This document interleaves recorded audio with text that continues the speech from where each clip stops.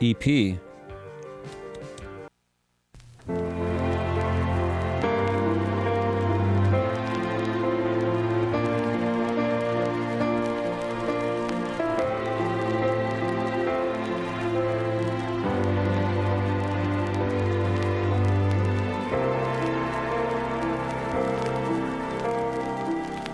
Wasted and wounded, it ain't what the moon did.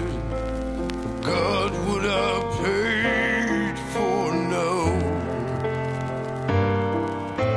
See you tomorrow, if Frank can I borrow a couple of bucks from you to go waltzing Matilda, waltzing Matilda, you go waltzing Matilda with me. Good afternoon. This is WCBN FM Ann Arbor, and I'm Amanda Yulee. I'm filling in on Living Writers today for the wonderful T. Hetzel, who could not be here today.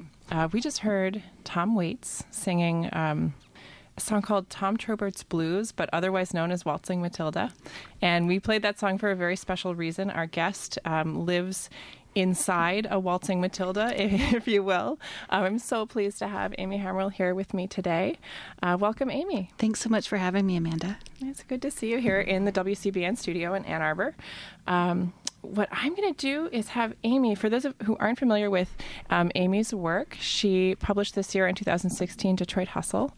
Amy, if you want to give just a short synopsis of the book to start us off, that would be a great way to begin. Would love to. So Detroit Hustle is a memoir, and it's sort of the story of my husband and I, and we call it a love story. It's a love story between a man and a wife, a couple in a city, and a couple in their house.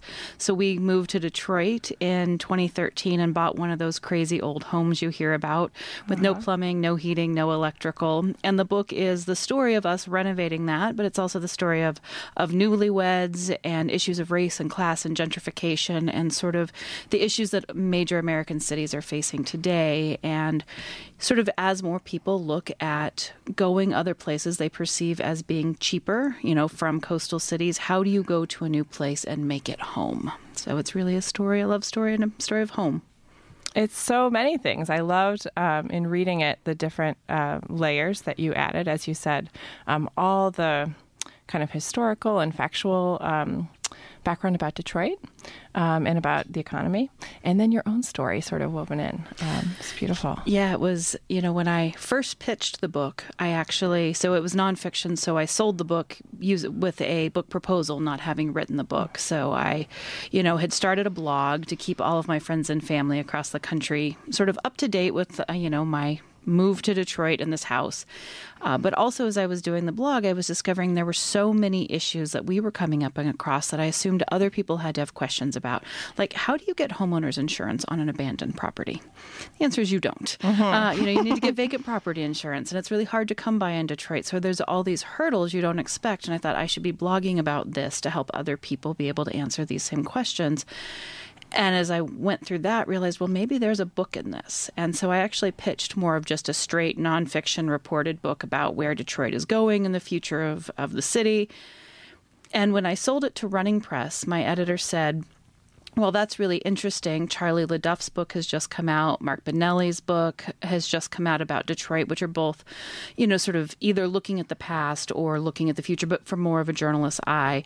What we want to know is who moves to the murder capital of America to make a home. Like, this seems crazy. We want your story to help people be able to understand this city and see it through your eyes. So a lot of the reporting and research I'd done about the history and things like that, I felt still needed to be in there, but all of a sudden my entire plan was upended, and I wound up having to write about myself, which as a journalist isn't my first comfort zone. Of course. Yeah. So at what point, when I was reading it, I kept wondering at what point you decided to not just experience the whole takeover of this house and renovation and what point you decided to actually write about it too. So all along, did you have that in mind? Were you taking notes? So I decided pretty early on. So as soon as we'd bought the house, I'd been blogging for, 2 or 3 months and realized there was such interest and people were saying, hey, are you going to do a book about this? And I am a writer. And I was like, well, perhaps I should do that. And, my dad had always said, like, you'll write a book when you have a book in you. And I felt like, well, maybe I do. And the book, they said, was initially supposed to be a journalist perspective. And then when it became the memoir, it was sort of the memoir of the naive newcomer. And all along taking notes and figuring out who I was and how I was evolving as a person and my story was kind of interesting. I read a lot of books on how to write memoir because I'd never written a book before. And my mother always said, there's nothing you can't do without a trip to the library. So true. Exactly. So I got myself to the library and got a book on how to write a memoir. Initially, when my publisher bought the book, they asked me if I could write the book in 90 days. Oh. And I was like, sure, because I've never written a book before, so why not? And so I went to the library and I got my book on how to write a memoir, but sort of really thinking about the idea that it's my story, but also it's a story that's got to add up into something more. And what are you learning? And it's not just an opportunity to air dirty laundry or just be funny. It needs to have epiphanies or at least it means something. And I don't know if I accomplished that with my book, but it was a thing that I kept putting in the back of my head is like, what does this mean? Who am I? Why did I come here? I say in the book, I'm a poor kid from rural Colorado. I grew up in a trailer, wasn't even, wealthy enough to live in a double wide. And so how does that kid wind up in Detroit rehabbing a house? And yet there is a lot of connective tissue between rural Colorado and Detroit that I discovered and on my path to write this book. I noticed that, and I really enjoyed those connections that you made. I mean, I enjoyed every part of the reporting mixed with the kind of memories and feelings and the experience that you had and that you put forth on the page in the book. I think, it reminds me, the span of memoirs, for me, there's sort of two ends of it. There's the really fact-based, like really reported ones. And then there are the ones where memory and feeling are kind of the gold standard, right? Where it doesn't matter what really happened, but it was sort of like, absolutely, if you felt it, that is what happened. So I wonder if you could speak to kind of where you think your book falls on that spectrum. Not that books can't be both, but sort of where are they, or where is the book? And what do you think about other people? I think about the other characters that you so beautifully drew in the book, your husband and your friend and your family members. Would they see things the same way you did? So I would say that I probably am closer to the reported side of the spectrum just because that's my natural place, but sort of had to draw into more of just the memory side. When I started the book, I did call my mother and father and talk to them about it and said, like, look, this is based in fact, but the facts are how I've interpreted, and that is what becomes me and who I am. And so even if my interpretation of what happened and the memories I hold don't exactly mesh with yours, this is what has shaped me, is this perception of what happened. So before it came out, I did give my parents copies of the book to be able to review. And I said, tell me what did I get something factually wrong? Like, it was a 1973 or was it a 68 Ford Highboy? Was I 9 or was I 8? Was it 82 or 93? Those kinds of things that are empirical. Please let me know if I got anything wrong. But sort of my interpretation of them is this is my story. And I was very lucky that my parents both were really loving and understanding about that. Especially considering that part of the book involves, my parents divorcing. So while I was here living in Ann Arbor during my Knight Wallace fellowship year, I got to go to University of Michigan. In 2012, my parents divorced, and my brother and I had to sell off the family business, and it was a very traumatic time, and that is in the book. And so it was really beautiful that my parents gave me the leeway that they did to not only talk about myself, but about this traumatic event in their lives through my perspective. With my husband, he knew all along what was going on. I think there was some initial challenges because I told him that we had to be really open and upfront about the money.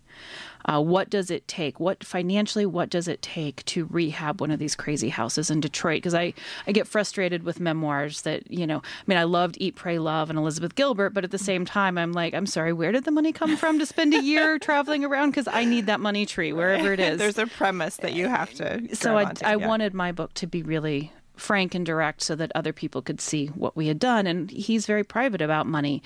I've been a personal finance, editor, at Fortune and CNN Money in different places. So I'm more comfortable talking about money than he is. And I had to get him, okay with that. But I also made a conscious choice in the writing that my husband is really the hero of the book.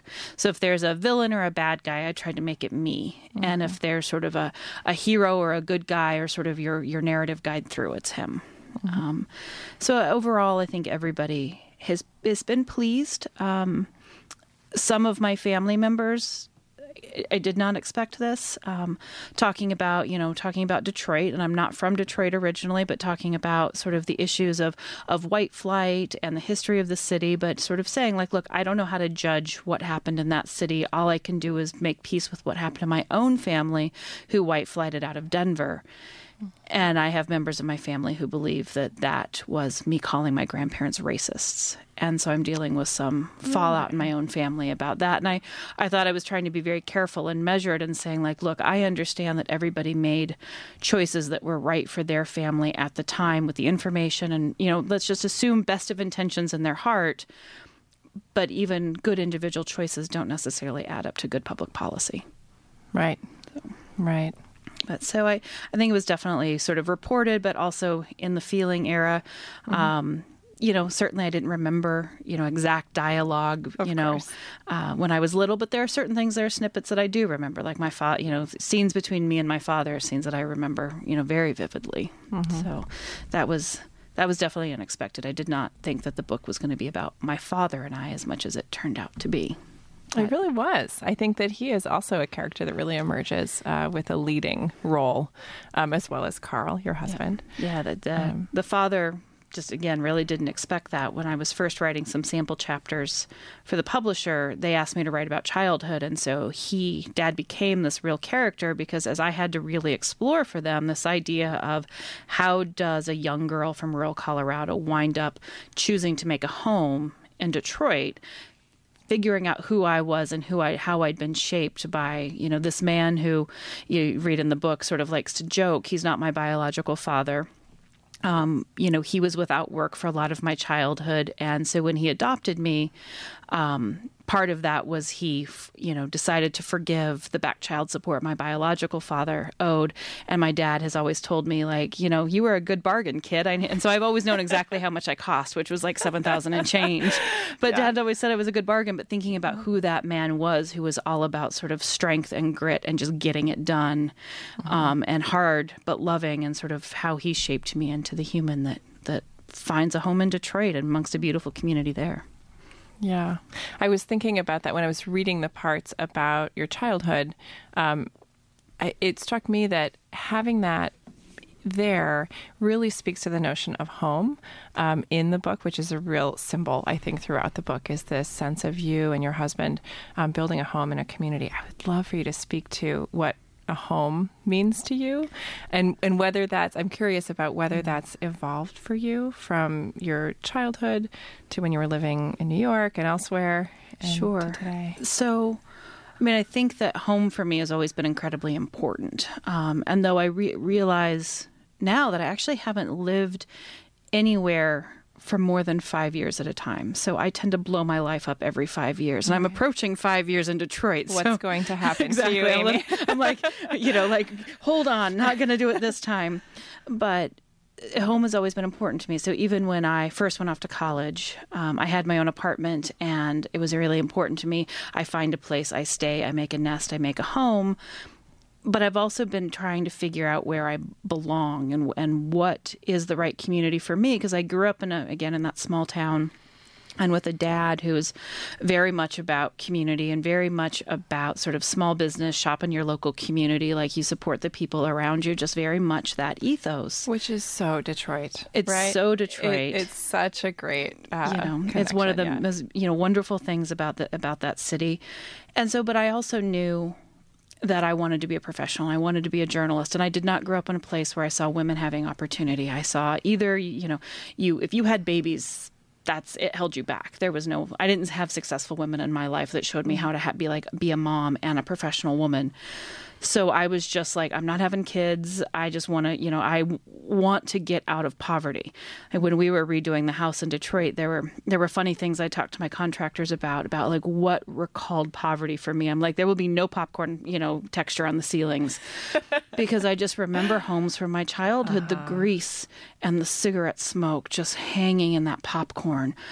Just those things that like, I sit in this dressing room I have now on the second floor in this sunroom of the house. And I think, how did I get here? How did I ever become the person who deserved this kind of home when like little girls like me didn't get that in Fruita, Colorado? Like the best we could hope for is like, a job at the city market and a couple of kids and maybe a husband who didn't beat us. I mean, that was sort of the era I grew up in. Not to say everybody in Fruita is like that. I don't mean to, to denigrate anybody, but that was sort of the perceptions I've had. So I've moved around a lot, moved to New York City. I've lived in Jackson, Mississippi, Michigan, New York again, Denver. And every time, like, I put roots down and I put them down deep and then I wrench them out for the next sort of professional opportunity.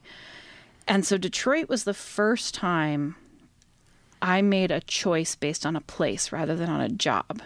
And so I've, I teach at Michigan State. I've always advised, mentees at other publications, like, go where the job is, especially early on, go be interesting and good work will follow. Don't go where you want to live. Go where good work will happen.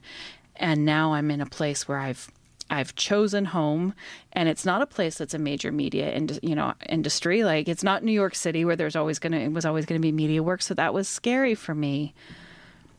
But for some reason, this was one of those cities that it took a little bit to grow for me. My husband loved it from the get-go. It took a minute for me. But the community there is really what I realize home is. Like, I love the physical space of our home. It's a 1914 Georgian revival. It's in a neighborhood that's on the National Register of Historic Places. I wish that it had a front porch. It doesn't have that. That was one of my requirements, and I lost out on that. It is absolutely my husband and I feel comfortable in that. I've always wanted a home that I could entertain in and people would feel comfortable going over. But I realize you can find that physical space anywhere. And so really for me, home is defined by knowing my neighbors and, it taking an hour to walk 5 blocks because you run into everybody, seeing the same people in the coffee shop in the morning, having your neighborhood bar, a restaurant, and sort of the ebb and flow of your life being about that community. You wave, you say hello. And I know that probably sounds really stifling to a lot of people, but I realize I've formed my life, no matter where I've lived, around these very, small social interactions of a community that I fit into. Even in New York, most people think of it as a city of 8 million.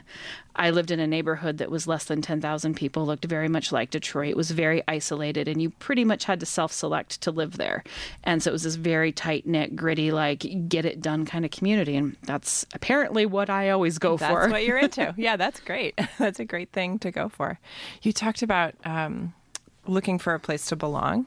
And you also talked a moment ago about your husband knowing very early on that Detroit was that place for him and that it took you a little while. I wonder if there was a moment or if there was a confluence of circumstances or things that helped you understand that Detroit was where you'd belong.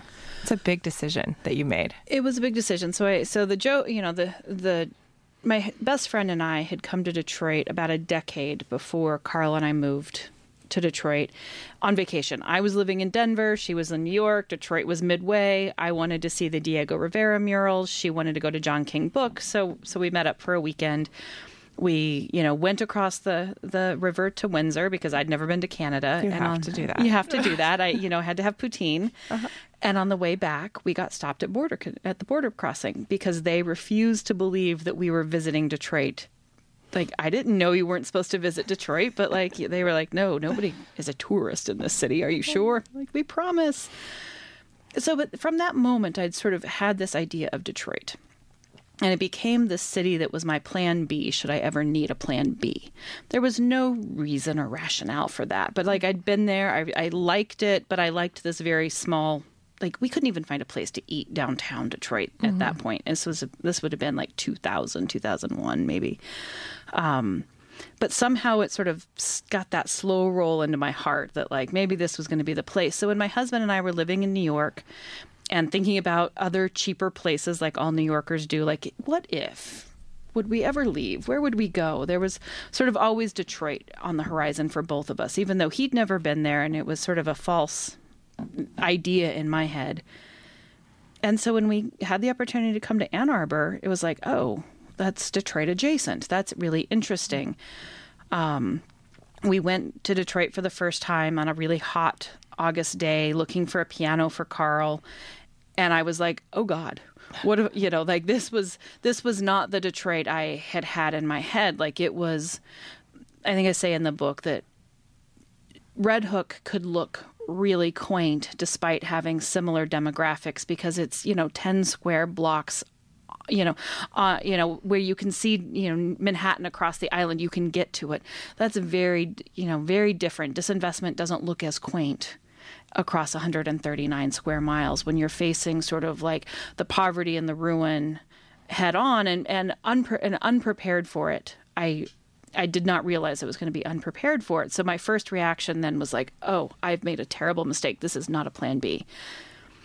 My husband, however, kept coming to Detroit while I was at the fellowship. So when I'd having to be doing things with Knight Wallace Fellows, he'd come into Detroit and he always found some random bar. Carl will open any door to anywhere and just like sit down and be at home. And I love that about him because I can only do that when I have a reporter's notepad with me. Like if I am not at work, I'm not very comfortable talking to anybody. But you give me a reporter's pad and I'm out doing my job, I'll go anywhere. But so he would come back with all these stories of the community and stories of people he'd met and saying like, I just love the city. Come, you've got to come back. You've got to come back. And so I did. And he sort of started showing that to me a little bit. And I was sort of warming up to it. And the fellowship was end of the fellowship was approaching. And I thought what we wanted to do was travel because we decided not to go back to New York. Too expensive, piano dogs, just sort of once you've left Brooklyn and pried yourself out, like now's the time to go try and live another life because if you go back, it's going to be almost impossible to pry yourself back out again. And so I took the Foreign Service exam and I thought, okay, my husband loves to travel. I've always wanted to see the world. I'll get, I'll go into the Foreign Service. I'll get a cool stationing. Like it's going to be awesome. And came back and like passed the Foreign Service exam on the first try, which I was surprised by. Like, yay me. Yay me. And my husband didn't want to do it. And I was shocked. He said, I want to put down roots somewhere. This is really important to me. And I want to do it in Detroit. I was like, oh, okay. And so we started thinking about that. And I ended up with a job offer in Detroit at Crane's Detroit Business. And I ended up with a job offer in Oakland, California. And I'm trying to think between the two, like, which one do I go to? One, I was going to be the editor-in-chief of my own paper. The other, I was going to be the entrepreneurship editor. The positions paid the same. And Carl's like, oh, my God, that's nothing in Oakland, but we can live on that in Detroit and, do this. He's constantly like, Detroit, Detroit, Detroit. And I'm going, Oakland, good tacos, Oakland, sunshine. Like Sunshine. Yay, yes. Sunshine. California. And we were there visiting when I was on my job interview, and I was standing outside a bar, and it was dark, and I was smoking a cigarette, which I no longer smoke. My mother is very pleased. But as I'm smoking, I'm like watching these guys kind of roll up on me, and I don't feel threatened. They're not being dangerous, but like they're coming quickly and close, and I'm the only person on the street. And it's in the book. I don't remember exactly what the phrase was, but they're like, don't you know it's not safe here? Don't you know this is Oakland? Don't you know this is dangerous? For me to be a woman standing out here by myself. And I just looked up and I was like, I am from Detroit. I got this. And I was like, if I'm going to call on the street cred of the city I don't even live in yet, like that's apparently my heart telling me where it wants to be. So even though my mind was not there yet, my heart was like, we are Detroit. So I don't know when you get to call yourself a Detroiter. Like, I don't know when you earn your official Detroit badge, but I like to think that I got some little ribbon or something that day. I think you did. Speaking of your husband, we missed the chance earlier to talk about why Waltzing Matilda was an important song to start our show with. Do you want to give that story? Sure. So Waltzing Matilda by Tom Waits is a favorite song of my husband's. He loves Tom Waits.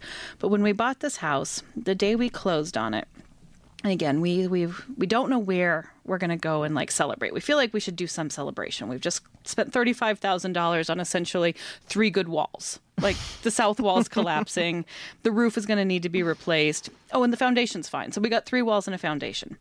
No windows. And we decided we don't know where to go in Detroit. So we go and buy a bottle of Woodford Reserve at the like spinning window liquor store around the corner from the house and go sit on the front porch with these weird little hot pink shot glasses because we had, of course, no cups. We had to buy cups from the liquor store. And we're toasting and he says, I think we should call her Matilda. I was like, okay, Matilda. And he says after the Tom Waits song, Waltzing Matilda, sort of that song to him is about this, grand old dame who'd seen better days and somebody to love her again. And he felt like that this house was the same thing. I don't fully understand it. I will admit this is in his head, but I supported it. And so we call her Matilda and the house is called Matilda throughout the book. And it's, really special to him. Well, the house definitely emerges as a character itself or herself. She is a character. She's a very, very expensive grand old lady. She put you through a few things in the book. If you're just tuning in, this is WCBN FM Ann Arbor, and I'm Amanda Yulee filling in for T. Hetzel on the Living Writers Show. We have Amy Hammerl with us today. She's author of Detroit Hustle. I think I'm going to give a little more formal, for those just tuning in, a little more formal look at your bio, if you don't mind me giving some background in the middle of our conversation. Amy Hammerl is an adjunct professor at Michigan State University and a freelance journalist who writes about entrepreneurship and economic development. She covered the city of Detroit for Crane's Detroit Business during Detroit's historic bankruptcy trial.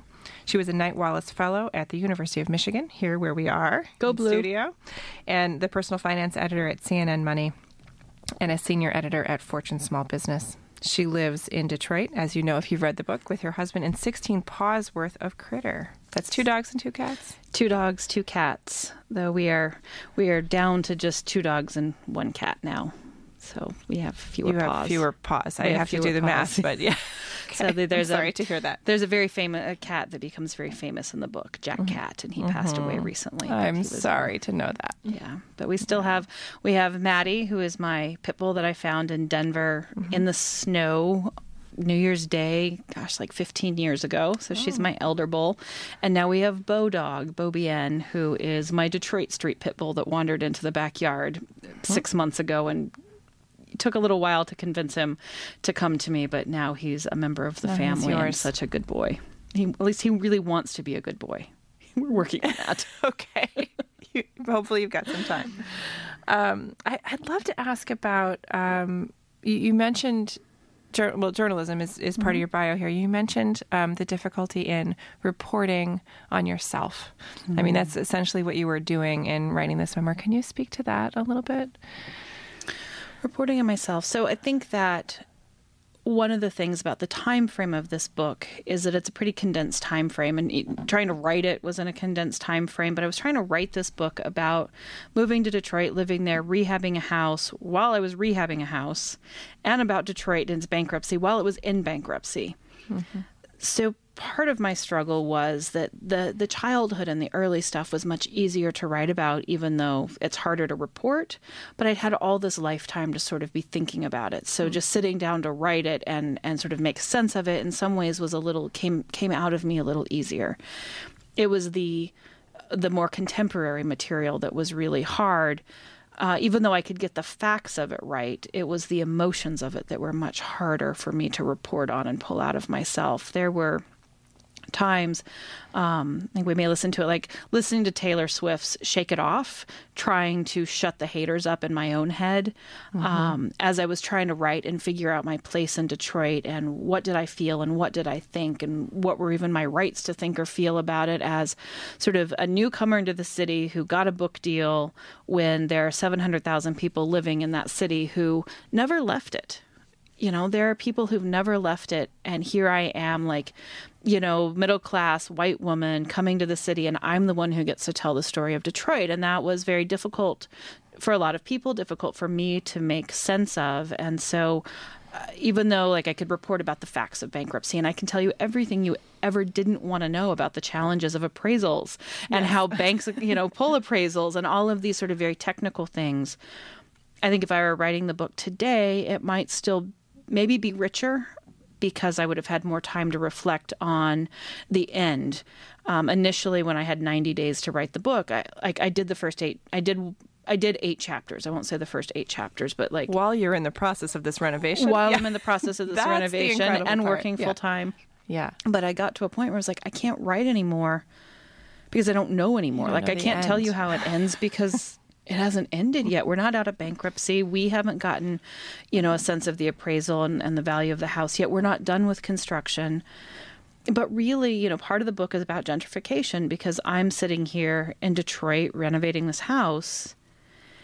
And on the one hand, like it had been empty for a decade. The neighbors are thrilled that we've, you know, taken this eyesore off of that they've been having to maintain for years and like reactivated it and, you know, filled out that last, you know, blank spot on the block. Like they're thrilled. But at the same time, you know, there is sort of this sense of cultural gentrification in Detroit. And are everybody like my husband and I coming to town sort of displacing the culture and changing what Detroit is or wants or is going to be in favor of our aesthetics or our preferences? Like there are great concerns about that.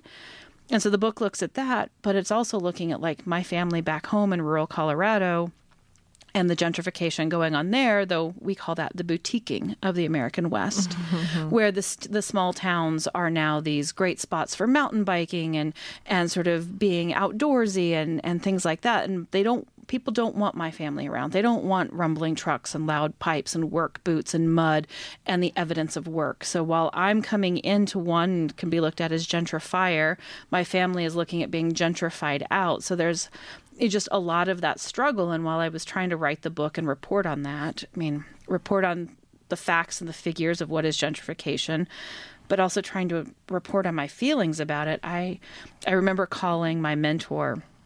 And I was convinced, like, if I could just find the right pen and the right, like, desk and spot in the house to write from, like, it would all get better. I was like, where do you write? Like, do you write in your sunroom? Or, you know, do you write in the kitchen? And, like, do you have an Aeron chair? Or is it, like, an old, what kind of chair do you have? What are the trappings? What are the trappings? Like, what, can you just tell me the exact nature of what I need in my writing space so that I can do? And she was like, oh, my God, shut up. She was like, you need to calm down and you need to sit down and, like, write through to the heart of it. Do not stop writing until you're crying. She was like, I don't care if it takes you 20,000 words. They don't have to be 20,000 good words, but you know the drill. Writing is the process. You don't get to the good part until you've written through it. Shut up. It doesn't matter what pen you have or like what chair. Just write. And it was the best advice I could get because I sat down that day and just wrote through it. And I must have written like 20,000 words on gentrification that nobody wants to read, not even me. But it helped me get to this idea of that I was struggling with between like emotionally watching what's happening in Detroit and who I am, who I was, who I am. How do you be the person who technically personifies the American dream? Like I came from nothing. My parents are proud of me. I became the middle class, upper middle class. Perceptions of me, you know, in a place that's really poor, looking at me as a certain kind of person because they only see that. They don't see where I've come from. And so I won't lie, like massive guilt about that as I watch my family continue to struggle, as I continue to succeed. And so the book sort of has to tackle that for me. And I don't know how you report on that. Well, with Taylor Swift is a part of that. Just trying to shake it off and like shake off the haters in my own head, but also like being pretty active in social media and being a reporter in town, I was very astutely aware at the time of the conversations about race and class and gentrification and my place in it. And, you know, I had a couple of times, some pretty rough interactions. I had somebody sort of comment to me on I don't even remember what the story was that I'd written, but said, get out, you're raping Detroit. And I took that very seriously. Like, okay, what is my role? Because if Detroit can figure out some of these challenges, how do you rebuild this middle class in the city that originally built it? And there's so much distrust around public institutions, around wealth, because so many people have left and abandoned it. And there's just such massive trust issues. How do you trust new people to come in and think that they want to be a part of your community, instead of I've always seen my entire life in Colorado is people wanting to come in and make it over in their image and be like, well, I really love your mountains, but if it could just look like LA, but with mountains, that'd be awesome. And I'm 5th generation native Colorado, so I get the you need to back off my place. This is my very tribal. place. And so I know that a good, thoughtful human is not tribal. We're more embracive, we're sort of expansive, but I think humans are very protective around their home and their community and that space that they find, to be theirs, especially when there are scarce resources. You hold them tight when they're scarce. Sure. And you've claimed a new place as your own and as part of it, which is great. I think in the spirit of haters, internal and external, we should hear Taylor Swift. For a light moment. I really like watching my husband dance to this because he, like you said, he's more of a Tom Waits or a death metal guy oftentimes. And then you see him dancing to Taylor Swift's Shake It Off, and I just find it so charming that he has all those sides. It's a powerful song. We can agree. We can all agree on that. We'll hear from Taylor Swift, and then Amy Hemmerle and I will be back to chat a little bit more about writing and books and her book, Detroit Hustle.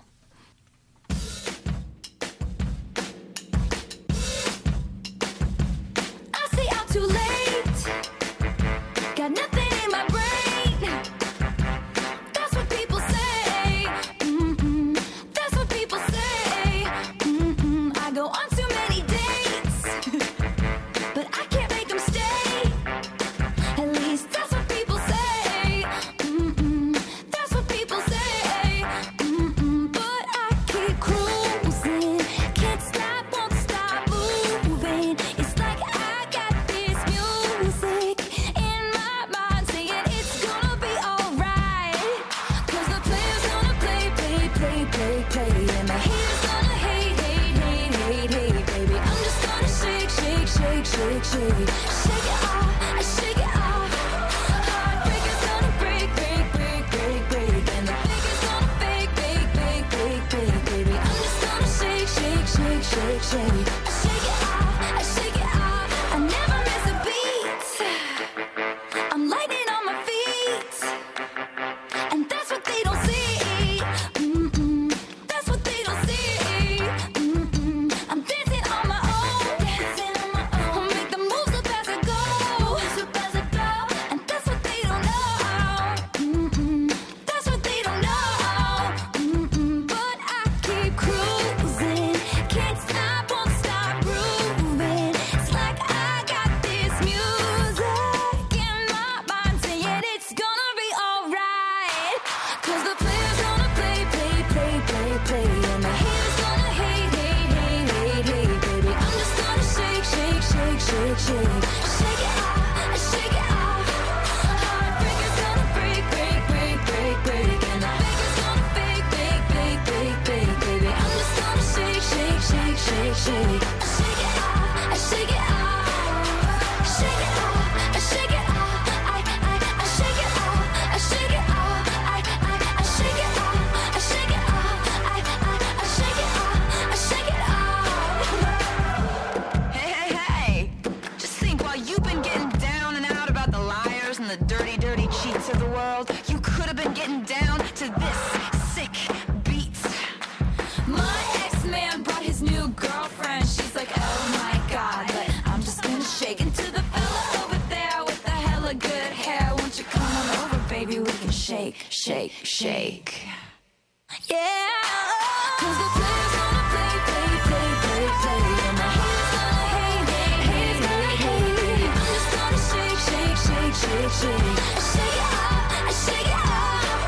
Heartbreaker's gonna break, break, break, break, break. And the faker's gonna fake, fake, fake, fake, fake, baby. I'm just gonna shake, shake, shake, shake, shake. Shake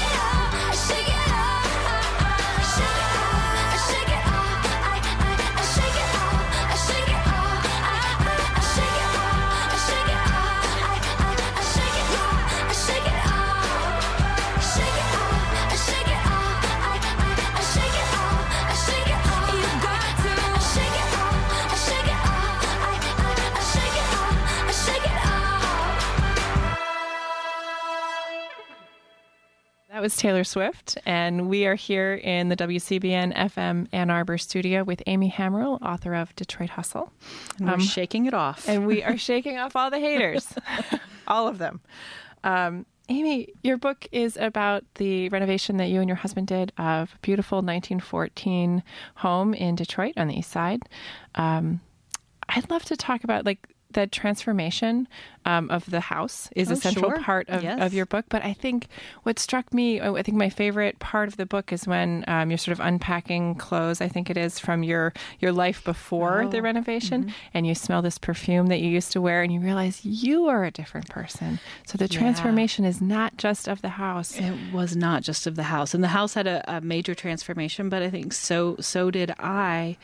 The process of writing it just helped me deal with with issues and challenges in my life I didn't even know I had, like being able to write about my father and my relationship with my father, or what is home, allowed me to do that. But the just evolution process to suddenly, it's a gift that I had to suddenly have put my entire life in boxes in ice, and so it was in storage for 3 years, and then pull them out and realize how Detroit had already shaped me as a human, and my thinking was hugely powerful. And I still wear that perfume. That's still part of me. I've worn it. It's Isatis by Givenchy. I've worn it since, oh my goodness, high school. But I have all these beautiful shoes that are just so fundamentally a part of an old life. And it's everything from the clothes to, who I am, I think, as a more even, I always thought of myself as an engaged member of my community, and now even more so, and sort of attentive and thoughtful about issues of race in particular. So, talking with my mother and friends and family back home who honestly live in very sort of white communities and would not even know to think about some of the issues that my neighbors are addressing or that they face every day, or issues of systemic racism, and why sort of there has been a lack of ability to, raise capital and wealth in the African American community because they couldn't, buy houses in the same way white families could. And just sort of that knowledge and making me sort of a better person. And I would like to say becoming a better ally, or at least every day working to be a better ally. So I think that's been a huge shift. But yeah, it was when I realized that and was writing that section, I was like, oh wow, there is a big difference between the change. two. Yeah. And I do not wear high heels anymore. Well, I love that you have the very tangible evidence of the old shoes and the things that were things in your life before, but really it was about the ideas and about your Absolutely. Your now I have evolution. 4 pairs of snow boots as opposed to multiple pairs of high heels. Important. So you alluded to this before, but I always have to ask writers about how you write, when you write, what does it look like? How do you know you're setting yourself up for getting some words on the page? I don't. I'm not. I'm terrible. I'm fighting through that myself right now, trying to figure out what the next projects are. And I've got a million ideas circulating in my head, from novels to another book proposal, and just am not doing any writing. I do my work. Sometimes I am good at writing, doing freelance. So I write for the New York Times sometimes. And even that, the less I write, the harder it becomes to write. So I've got this great story I need to write for the New York Times, and I'm procrastinating it like crazy instead of just sitting down and writing it, because I've gotten out of the habit of just sitting down and writing. And so that's sort of my New Year resolution, is to do that again. I use the artist way sometimes. I forget the author of that, but it's sort of a 12-week boot camp project to get your creative juices flowing again. She's got you have to take your art self on an artist date every week, and get up every morning and do your artist pages. Just write. So make that time and space, but I've actually never been good about finding the time and space to write unless somebody is enforcing a deadline on me. So I'm trying to learn to enforce a deadline on myself. I think that's the hardest thing. I think that's what so many people say, is that deadline thing, that external. I so respect those writers I read who are they say it's part of their routine and their schedule, and they get up every morning and they take their constitutional, and then they come back to their desk with their cup of coffee and their water or whatever, and they write for 4 hours, and then they get up. I want that routine, and have never done it, and it's a constant battle with myself, because I'm just why are you so lazy? Why can't you do this? you should be better. And then I just beat myself up, and then I don't write. And I'm like, okay, now I'm not writing because I'm beating myself up. This is ridiculous. Oh, the games we play in our minds. Yeah. Absolutely. Yes, very difficult things. Well, how did you write this book? You were you writing it in the house for the most part, or the house was not finished? So I was writing it in the house, some of it. How did I write it? I wrote it at coffee shops. I wrote it at the DIA, a lot, the Detroit Institute of Arts and the Kresge Court. I wrote a lot of it at the Detroit Public Library main branch up on the 3rd floor because I couldn't get cell service and things like that. So I could really just go up there and pull out of the world, which was really important. I had to teach myself to... I put one of those internet blockers on my computer. And so when I turned off the internet, like it was huge because I would find myself going down rabbit holes, like trying to find some fact I needed for the book. And instead of then writing, I would find myself 3 hours later, like some, unrelated rabbit hole. Yes, so I learned I had to turn off the internet and just put what journalists call TK, which means to come, of like, get this fact later, just keep going with the narrative. The narrative is what's important. When I did quit my job at Crane's so that I could finish the book because I had a very tight deadline to finish it after Detroit emerged from bankruptcy. And we went to this little junk shop and got this old 1950s table and chair and put it in what would become my dressing room, but was just like covered in paper on the floors and was just a rough space. But that became my workspace. But I got to look out over the Detroit River because our house is just 1 block off the river. So I could sit there and write and watch the barges go by, could see Belle Isle. So that became my special writing space. But yeah, if I couldn't have done it without the DIA and the Detroit Public Library. Beautiful to think about those Detroit places having their own role in the book. Very much. Yeah. And do you have any kind of closing words? We're almost at time here, but I'd love to hear any closing words about how you see Detroit now. I mean, Detroit is changing all the time, as are we, of course, but you published the book 6 or 8 months ago now. Yeah. And Detroit's different today than it was when you probably finished the book and when it was published. Detroit's very different today than when we started, and even when I started on the book. I mean, so much is coming into downtown. One of the big signs for me was the Tomboy Supermarket, which was the little market around the corner from Carl and I when we first moved there, that I used to have to like walk through really handsy men just to get in and like get what was probably spoiled meat. Like, it was not a nice scenario. Now sells $400 handbags. And that sort of, I think that's what people are struggling with, is like the excitement over the new and welcoming new and sort of rejuvenation and, the skyscrapers being filled and enthusiasm, but also going from like zero to like, luxury overnight, feeling like there's so much great things happening downtown, but we don't go downtown anymore, especially on the weekends, because there's so many people visiting from the suburbs and other places, so that's more of a traditional, city downtown, is like the people who live there don't get to partake of it because it's more of an entertainment destination zone. But at the same time, what's really exciting to us is watching the investment come into the neighborhood. So there is so much happening in the West Village, which is the neighborhood we live in, with new shops opening up, but even more so up on 7 and Livernois, where we're watching the old Avenue of Fashion get a bunch of investment, the North End.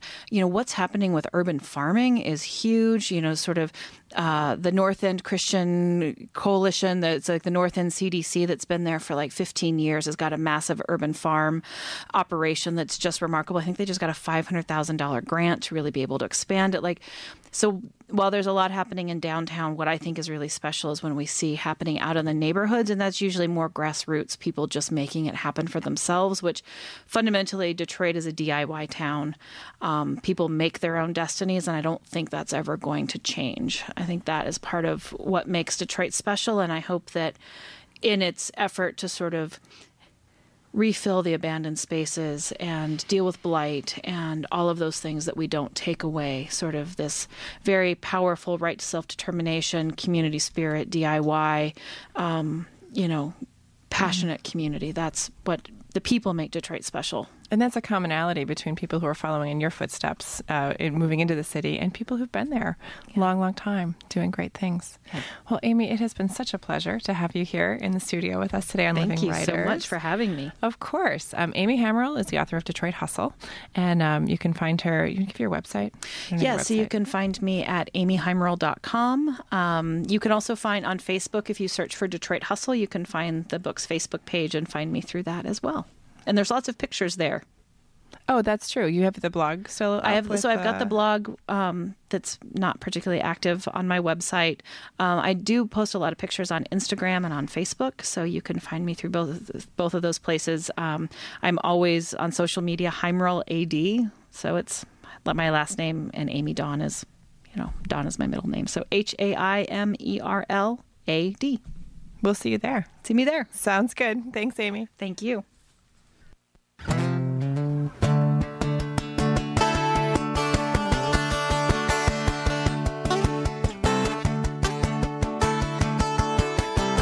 All right, Cindy Lauper, what's the name of the station again? Michigan State? No.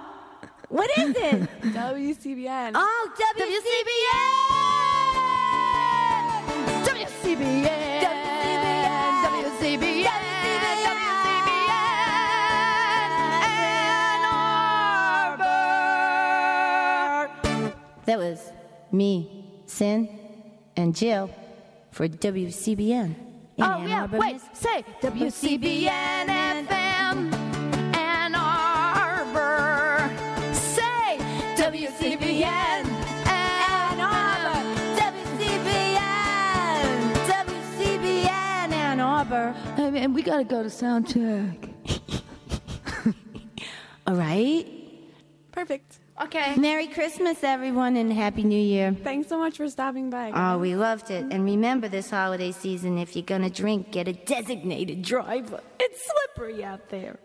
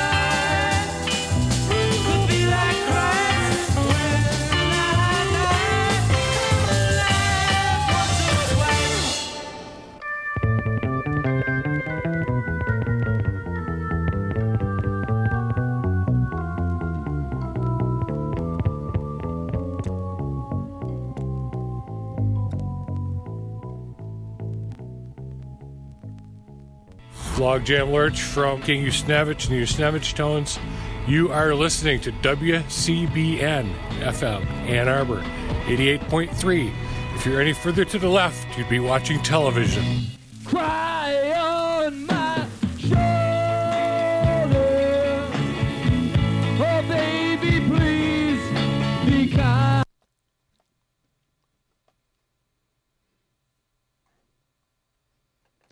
Welcome to episode 4 of Wolverine Hockey Wednesdays. If you're here with us live, you are listening to 88.3 WCBN FM Ann Arbor. If not, thank you for tuning in wherever you get your podcasts. I'm your host, William Gregory, today joined by a couple of repeat panelists, 21-year-old sophomore Luke Bealey, chronic Chicagoan Kobe Siegel, and Taylor Swift fan Kendall Spencer. Today, we're going to complete an all-time Michigan hockey draft. Anyone who has skated for the Wolverines for any length of time is eligible. You may select a player on the merit of their NHL or Michigan career. We will be selecting a starting lineup, 3 forwards, 2 defensemen, and a goalie. If we have time, we'll take some other bench players. By virtue of Luke's last name starting with B, he'll pick first, with the order descending alphabetically by last name in a snake format. But before we get to the draft, we've got 2 Michigan men's hockey games to cover. I will say the women's hockey team won 3-1 against Grand Valley State last Friday, October 13th, while the men's team was in Amherst, Massachusetts, winning 7-2 against UMass and then dropping the second game 3-6, although that score was a little bit misleading. There were 2 empty net goals towards the end that widened the gap from the original 3-4 score. Any thoughts on Michigan's goaltending? Some scoring. Garrett Shifsky and Dylan Duke scored 2 goals each in the first game. But any thoughts on the men's team so far? 2-2 overall.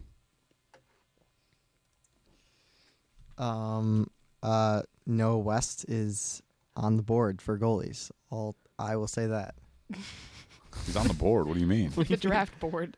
Oh, okay. Well, I mean, doesn't sound like the weekend went great for the guys, but I don't know, man. Number 7 in the poll. They're down to 7, you said? And St. Cloud's 1-3. They're ranked 20, but they're the only 2-loss team besides them. Yeah, that's not great. Not a great start for the guys, but